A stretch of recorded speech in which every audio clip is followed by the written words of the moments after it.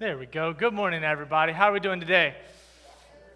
Yeah, I know. I asked that question once, and you're like, why is he asking it again? I already gave my answer. Alrighty, so if you have not been with us or you just need a little bit of a refresher, basically what we have done through the month of September is we have been going through the book of the minor prophet of Micah. You guys might not be too familiar with this minor prophet because honestly, I wasn't all too familiar until I really started digging into this to teach this lesson. And so what I want to do is I want to give you guys just a little rundown of what Micah is and that way, and things about him so we can all kind of be caught up. Sound good? All right. So like I said, we're in the last week of our 3-week series of the book of Micah. The book of Micah was written about 2,700 years ago during the time when the Israelite nation, the people of God, were split between the northern kingdom of Israel and the southern kingdom of Judah. So northern kingdom of Israel, southern kingdom of Judah. It's important to remember the big reason for this split was the Israelites continued to want to live, if you will, against God, and so Judah split in order to try to live for God. Naturally, they also still failed at that. It didn't go over like they had thought. They continue to still live for themselves. And so Micah comes into the picture now. And so during his lifetime, Micah brought prophecies to Judah during the reigns of 3 kings. Only one of them, King Hezekiah, who we talked about last week, repented. So out of 3 people that Micah prophesies to, only one repented. The other 2 did not. They looked religious because they were giving lots of money to the temple. They were saying their prayers at the right time. They were following temple rules, but the reality was they weren't any closer to God than those that weren't doing those things. The prophets, the priests, and the governments and the rulers were using their positions of power to manipulate the law to take advantage of the poor by taking their lands, their money, and their status. Micah was known as the poor man's prophet, as you saw in the title there. Micah was not known as the poor man's prophet because he was a poor person or because he was speaking necessarily to only the poor. Micah was known as the poor man's prophet because he was speaking on behalf of the poor people. We've seen throughout this time in our book of Micah that the governments and the rulers, they were taking land from the poor, they were taking money from the poor for their own gain, and so Micah comes into the picture to basically defend them. That's why he's known as the poor people's prophet. Micah called out the wickedness of the leaders of his time. Micah's theology, if you will, seemed a little off. It seemed a little off because, we'll get back to that one. So I said he confronted the kings of Judah. He did this thing, he preached this thing called deviant theology. Deviant theology. What deviant theology simply is that the people of Judah had twisted what they knew about God and what they learned about God, and they twisted it to justify and rationalize their evil behavior. So basically, they took what they read in the Word of God, essentially, or the words of God, the commands of God, and they twisted and distorted it to fit what they felt was right. They actually tried to use the words of God to take money and land from the poor. And you're probably like, man, that doesn't make sense. How can you do that? Well, to them, it made sense. To them, they felt like they were doing the Lord's work by doing that. And so Micah has to come in. He can't sit by any longer. He has to come and intervene. He has to do something about it. And actually, it seems like really Micah was the one teaching, being the deviant theologian, because he was teaching something so far against what the people and the kings of Judah actually were doing. He seemed like the outsider. And so we're going to jump into this where, like I said, we're at the end of the book of Micah. We're in chapter 6. This is going to be our final week in this series. And so what I want to do is I want to ask a question for you. And that is this. That is, how many of you like when things don't go your way? Okay, don't raise your hand. I know that's a lie. You guys hate it when things don't go your way. You want everything to go your way. You want the world to be exactly how you want it. And that's not, I don't say that to be offensive, but like that's the reality. Every one of you in this room wants the world to revolve around you. That's how we're designed. That's what we call our sin nature, right? We want everything to be about us. And so I know for me, when I was really young, I wanted everything to go my way. See, me, my two siblings, and my 4 cousins, we lived growing up on a huge plot of land. So with all the families that lived on this land, it equaled about 40 acres of land, of woodland land, 40 acres. And my cousins lived about a 2-minute walk down the road of this road that passed through all this acreage. And so we hung out all the time growing up. And so we would play your normal games. We'd play tag, we'd play hide and seek, we'd play flashlight tag, we'd play acorn wars, we'd play cops and robbers, we'd throw pine cones at each other, all the fun stuff that kids do. And we played this one game. It was kind of like our own version of Manhunt, if you will, but it was completely not. We called it Manhunt, but we're like, we don't like these rules, so we're going to make our own. I remember at some point during one of these games that we played, my 13-year-old self got very upset because I got tagged, and I didn't think it was fair. I don't know how I justify that a hand touching me doesn't count as being tagged, but I did. I was like, no, you touched like the little piece of my shirt. That shouldn't count. No. I tried to justify it, and I got upset. And so, as a 13-year-old, what do? Well, I start yelling, and then they yell back at me, and then I run at them, and they run at me, and I throw a punch at them, and they throw a punch at me, and naturally, they're like 3 years older than me, and so I'm losing this battle, and I hate losing, right? And I stop, and I look down, and there's a brick. And I was like, And I wish I could say that there was a moment of hesitation in my mind, like just now on stage, to doubt picking it up. No, I just picked it up and chucked it at him. I also wish I could say there was a moment of guilt afterwards. There also was not. The brick hit them straight on. They got hurt. They started crying. I was like, that's what you deserve. You're being stupid, not listening to me, not letting me win. And so naturally, they go and they tell on me, tattletales. I don't like them. I'm over here like, why'd you tell my mom? It was just a brick. Calm down. And so they go and tell my mom. I remember I get home, and mom knows already, and I'm just like, she's like, Josh, why'd you throw this brick at this person? That's not right. And I said, no, mom, you don't understand. And she's like, no, you're in trouble, grounded, boom. And I was like, to my 13-year-old self, I'm like in shock, like, why did I get in trouble for doing this? I was in the right. I was justified. She's like, what was your reason? Well, he was being stupid.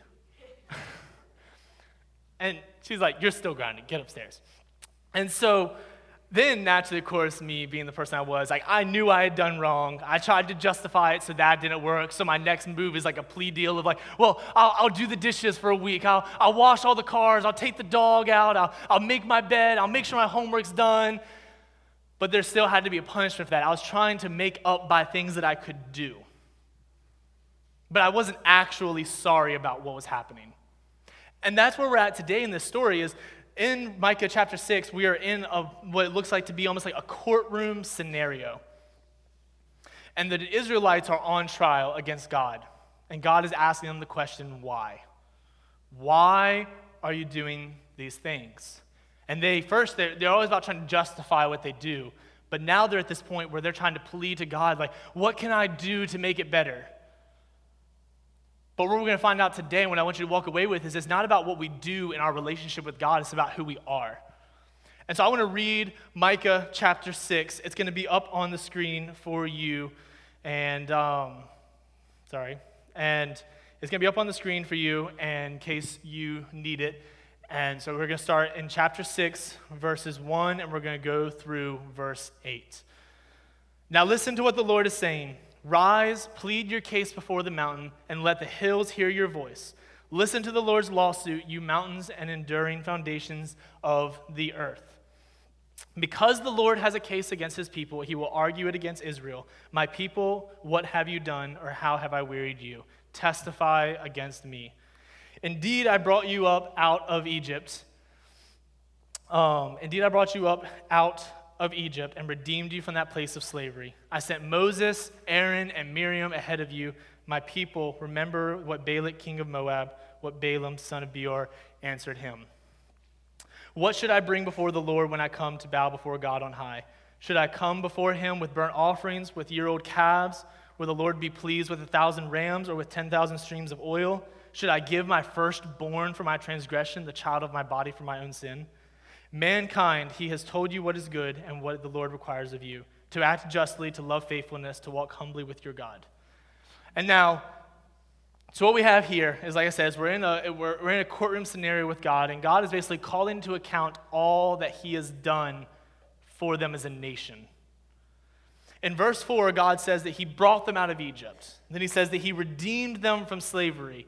And he says that he sent spiritual leaders like Moses and Aaron and Miriam. God was showing them that he always wanted what was good for them. Nothing else. He only wanted what was good for them. But yet that, for some reason, was not enough for the Israelites to feel like, I want to follow God with all of my heart. It still led them to want to spiral and to want to go and do things for themselves, by themselves. They wanted to be their own God. And it's funny because they get to this point where it's literally like God has called them in and he has clearly shown all the things that he's done. He's laid a track record before them. And then now they're like, oh, goodness, okay. Well, God, what can I do to make it better? God, can I bow before you? Can I pray a prayer? And God's like, no. Like, well, what if I bring 1,000 rams? Is that enough? And God's like, no. How about 10,000 streams? 10,000 streams, God. Come on, that's got to be enough. 10,000 streams of oil. And God says, no.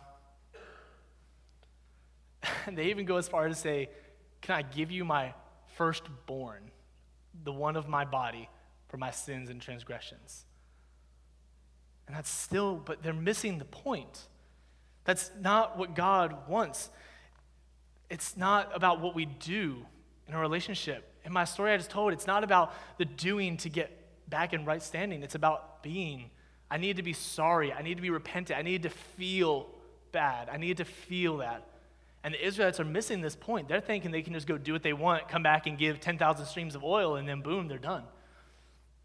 But this is the main point I have for you today. I don't want you to miss this. And that is God's requirement for worship is not about the ritual.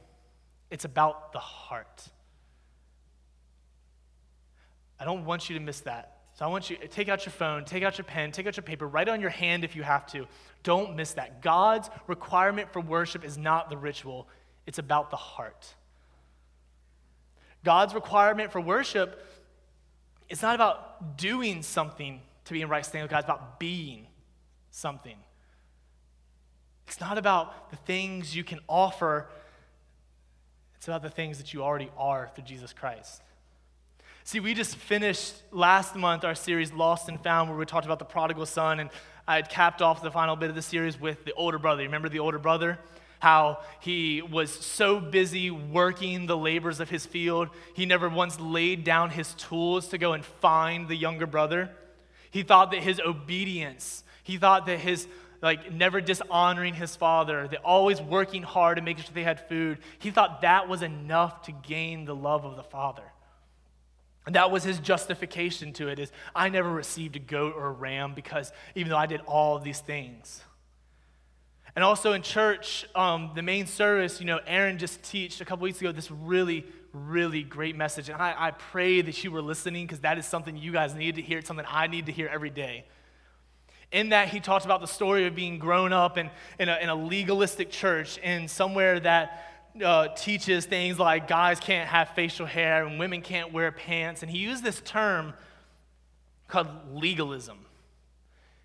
Legalism is really essentially this idea that you can work towards something. Like it's something that it's not true, but you can work towards. Legalistic people believe you can work towards the good graces of God.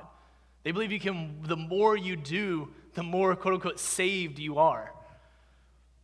See, that's where the Israelites are today, is their only thought of trying to be repentant is to offer God all these things? Can I bow before you? Can I pray a right prayer? Can I bring 1,000 rams? Can I bring 10,000 streams of oil? Which is an unmatched number of expense. Oil was so prized in that time, and to offer 10,000 streams of it, can you imagine how much they're trying to buy their forgiveness with God? It's all about, that's what you're told. Many of you in this room may have been raised in that mindset, or you've heard that mindset about, it's about doing. What can I do? Can I pray the prayer? Can I go to church every Sunday? What things are you trying to do to earn forgiveness with God today? And this leads me to this point of this idea. Salvation is not about what we do. Because the reality is we can't do anything. There's this apostle, this disciple named Paul. If you're not familiar with Paul, it's okay, I'm going to say it real fast. If you're not familiar with who the apostle Paul is, Paul was a horrible guy. He literally would persecute, he would literally try to imprison and kill people like you. He went around imprisoning Christians for believing the gospel and believing Jesus rose from the dead. And then one day he met God on the side of the road by a blinding light, and his life was forever changed. Paul would go on to be what we know as the greatest missionary in the world. He would plant churches all over the world in that area, in that region. He would actually write a majority of the New Testament that you read today. That's Paul. So there's his track record. There's his qualification to say this. Ready? Here's what he says in Ephesians chapter 2, verses 1. And you were dead in your trespasses and sins. Last I checked, dead people can't do anything for themselves. When you're dead, you're dead. You need something on the outside of you to raise you back to life. That is what Jesus did. It's called what we call the gospel. If you don't know the gospel, let me share it with you. God loved you so much that he sent his son. He got his son to come from heaven, perfect heaven, to live a life that you could never live on earth. A perfect life, a sinless life. He would die the death you deserved on a horrible cross. And then 3 days later, he would rise from the dead, and he would defeat sin and death and offering you a chance of salvation. The gospel, salvation, Christianity, it's not about what you can do. It's about what Jesus has already done. That's the beauty of salvation, that you can't offer anything. Even if you actually could conjure up the money to buy 10,000 streams of oil, it's not enough because it's already done. Salvation's already given through Jesus Christ on the cross. Every sin that you ever committed, that you currently are in the middle of committing, that you will ever commit, is already forgiven by Jesus' blood on the cross. Don't miss that. Don't think that your religion, that your relationship with God is contingent, that it's hinged on what you can offer to God. It's about what Jesus already did for you on the cross. Don't miss that. Don't keep living this lie that if you pray the right prayer, if you have your honor roll at church every Sunday morning, if you read all your Bible verses and all this, that you're going to be a better Christian. That's not how it works. It's not about what you do. It's not about what you can offer. It's about just being a child of God, accepting what Jesus already did for you, and being willing to say that's enough to be in right standing with God. What things are you today trying to offer God? Maybe you're not trying to offer God 1,000 rams or 10,000 streams of oil.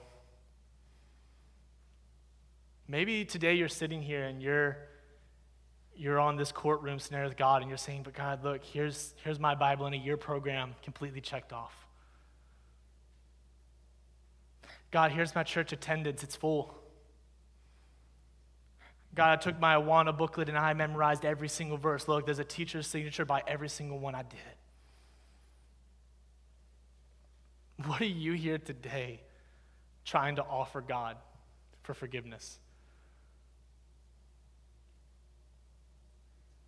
What is it? We all have something. We all have something we're trying to give God to get in right standing with him. What is it? I know there's a lot of people out there and you're just like, oh my gosh. But I want you to think about that.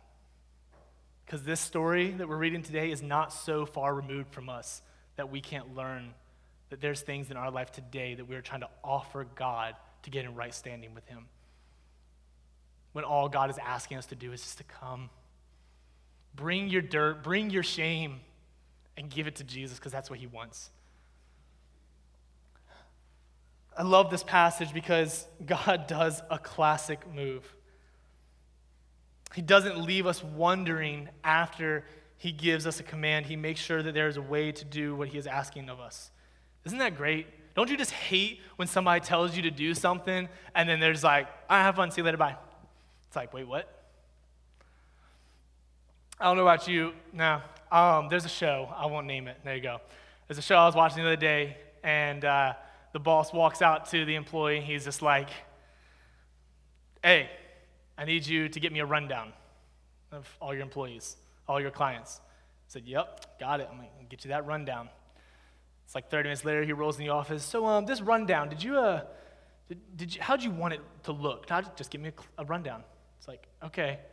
He comes back, and he goes to the computer, he's typing, you work on the rundown? I said, yeah, work on rundown. Spending lots of time. He said, you're spending lots of time on a rundown? And this guy is just like, what the heck is a rundown? I don't know what I'm supposed to do. And the boss never tells him. But that's not what God does for us. When he gives us a command, he tells us how to do it also. And that's what he does in this passage. In this passage, he gives us a command, and he says that what you're supposed to do, we see in the next verse, in verse 8, it's not that God doesn't do that to the Israelites, and he doesn't do us today. In verse 8, it says that God requires them to act justly, to love faithfulness, and to walk humbly with your God. 3 things, that's it.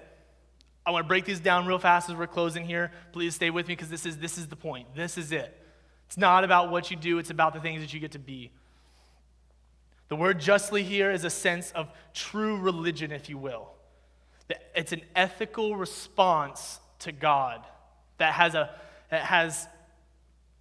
outbringing, a showing, if you will, in the world today. To love mercy is to freely and willingly show kindness to others, not just when it's convenient for you. But this means to go out of your way to help those around you. The expression to walk humbly with your God means to live in conscious fellowship with God, exercising a spirit of humility before him. These great words recall a similar phrase from Jesus in Matthew 23 when his earthly ministry is here, and he says this, "Woe to you scribes and Pharisees, hypocrites." If you were with us in Lost and Found for 1 week, you heard the term Pharisees, and they were the religious elites. They believed they could earn their way to God. He says, hypocrites. He calls them hypocrites. You pay a tenth of mint, dill, and cumin, and yet you have neglected the more important matters of the law: justice, mercy, and faithfulness. These things should have been done without neglecting the others. They believed they could earn God's favor by doing good works, but those good works were actually building a wall between their heart and God. Same with the Israelites in the book of Micah, and the same with us today. I gave you that statement with the older brother that maybe it's time for you to lay down your tools. Maybe it's time for you to stop working so hard to be in right favor with God, and maybe it's time just to go be with the Father. It's time to stop doing. It's time to start being. And that leaves me with the last 2 application points and questions like I always like to give you. And the first one is this, excuse those. We must be held accountable for our actions. Oh, that word. Who in here likes that word, accountable? I don't like to be held accountable. I just want to do what I want to do and not have people tell me it's wrong, right? I didn't want someone to hold me accountable to throwing that brick at that guy. I didn't want to be held accountable. He was being stupid. He deserved it. But we must be held accountable for our actions.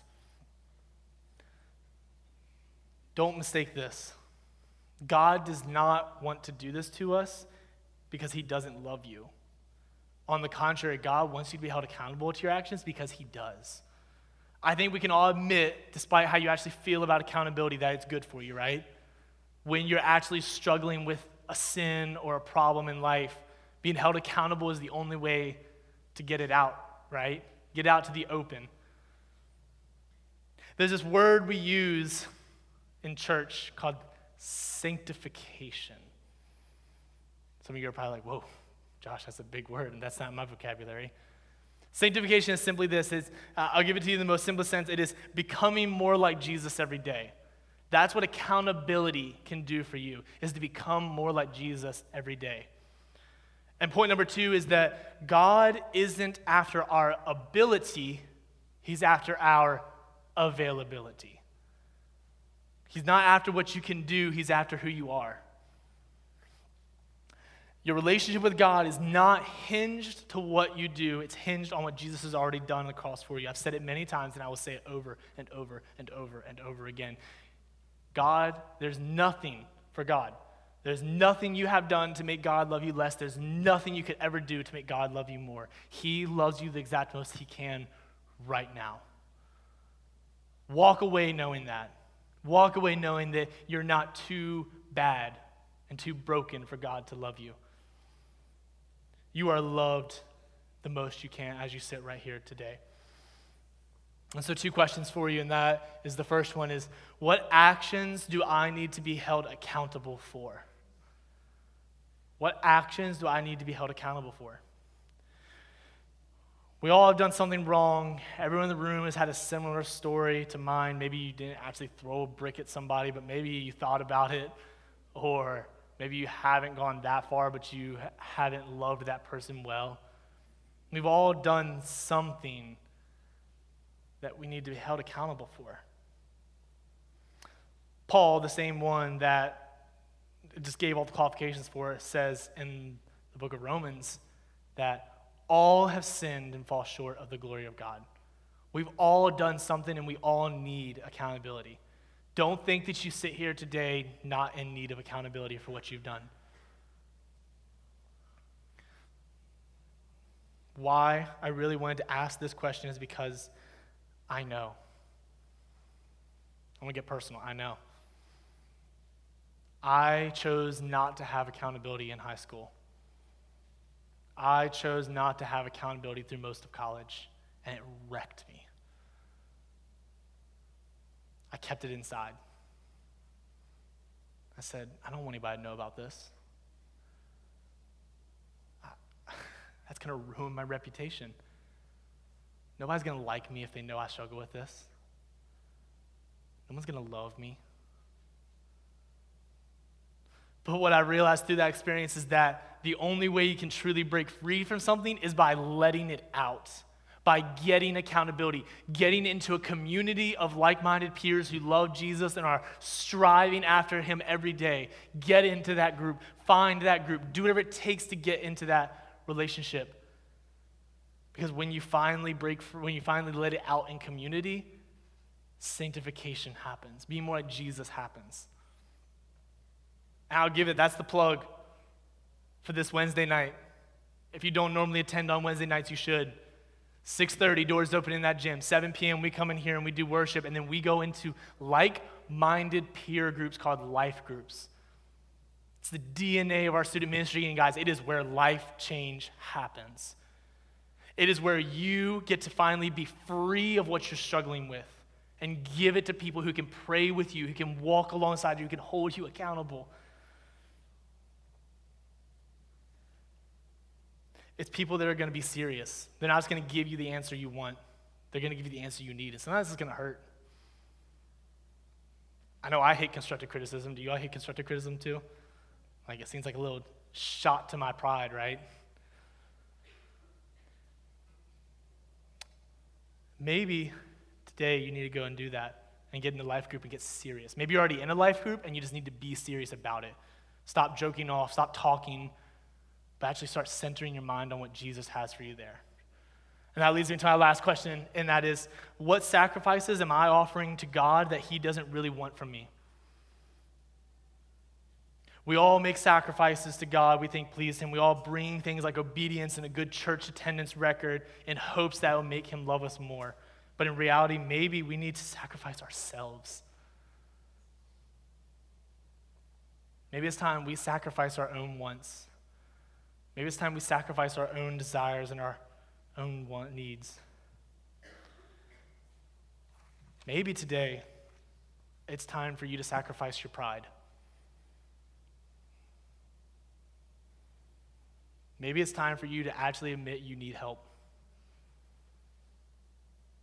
We're all prideful beings. I know I am.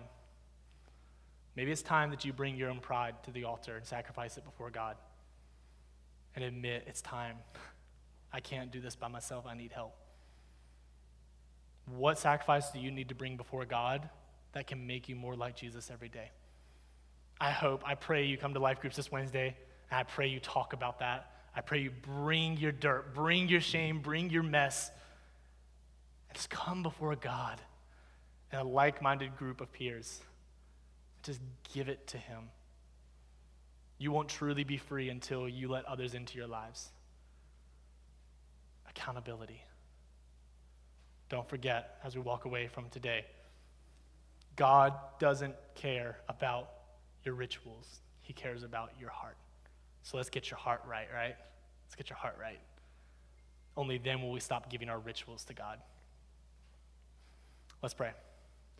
Father God, thank you so much for today, Lord. Thank you, God, that you are good to us, better than we deserve. God, thank you for the amazing ways that you love us, Lord, that even despite when we continue to do wrong, we continue to live our lives our own way, that God, you still pursue us and you still love us. That God, there's nothing we have ever done that can make you love us less. There's nothing we could ever do to make you love us more. But that God, you sent your son, Jesus, to die on a cross for our sins, despite who we were. So Lord God, I pray over this group of students, over everyone in this room, whoever may be struggling with anything taught about today, Lord God, I pray that you release them from their rituals. Help them to stop doing and to start being. God, we love you and we thank you, Lord, for all that you are, all that you have done, all that you are doing, all that you will faithfully continue to do as you have promised. God, it's in your name we pray all these things. Amen. Peace, students. You are loved, you are seen, you are valued, you are dismissed to main service. See you guys.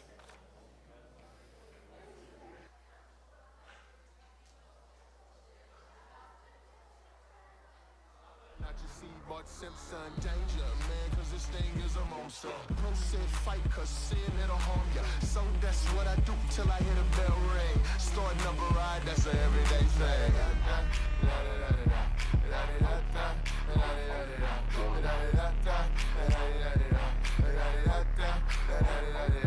Start a riot, start a riot, start a riot, start a riot, start a riot, start a riot, start a riot, start a riot.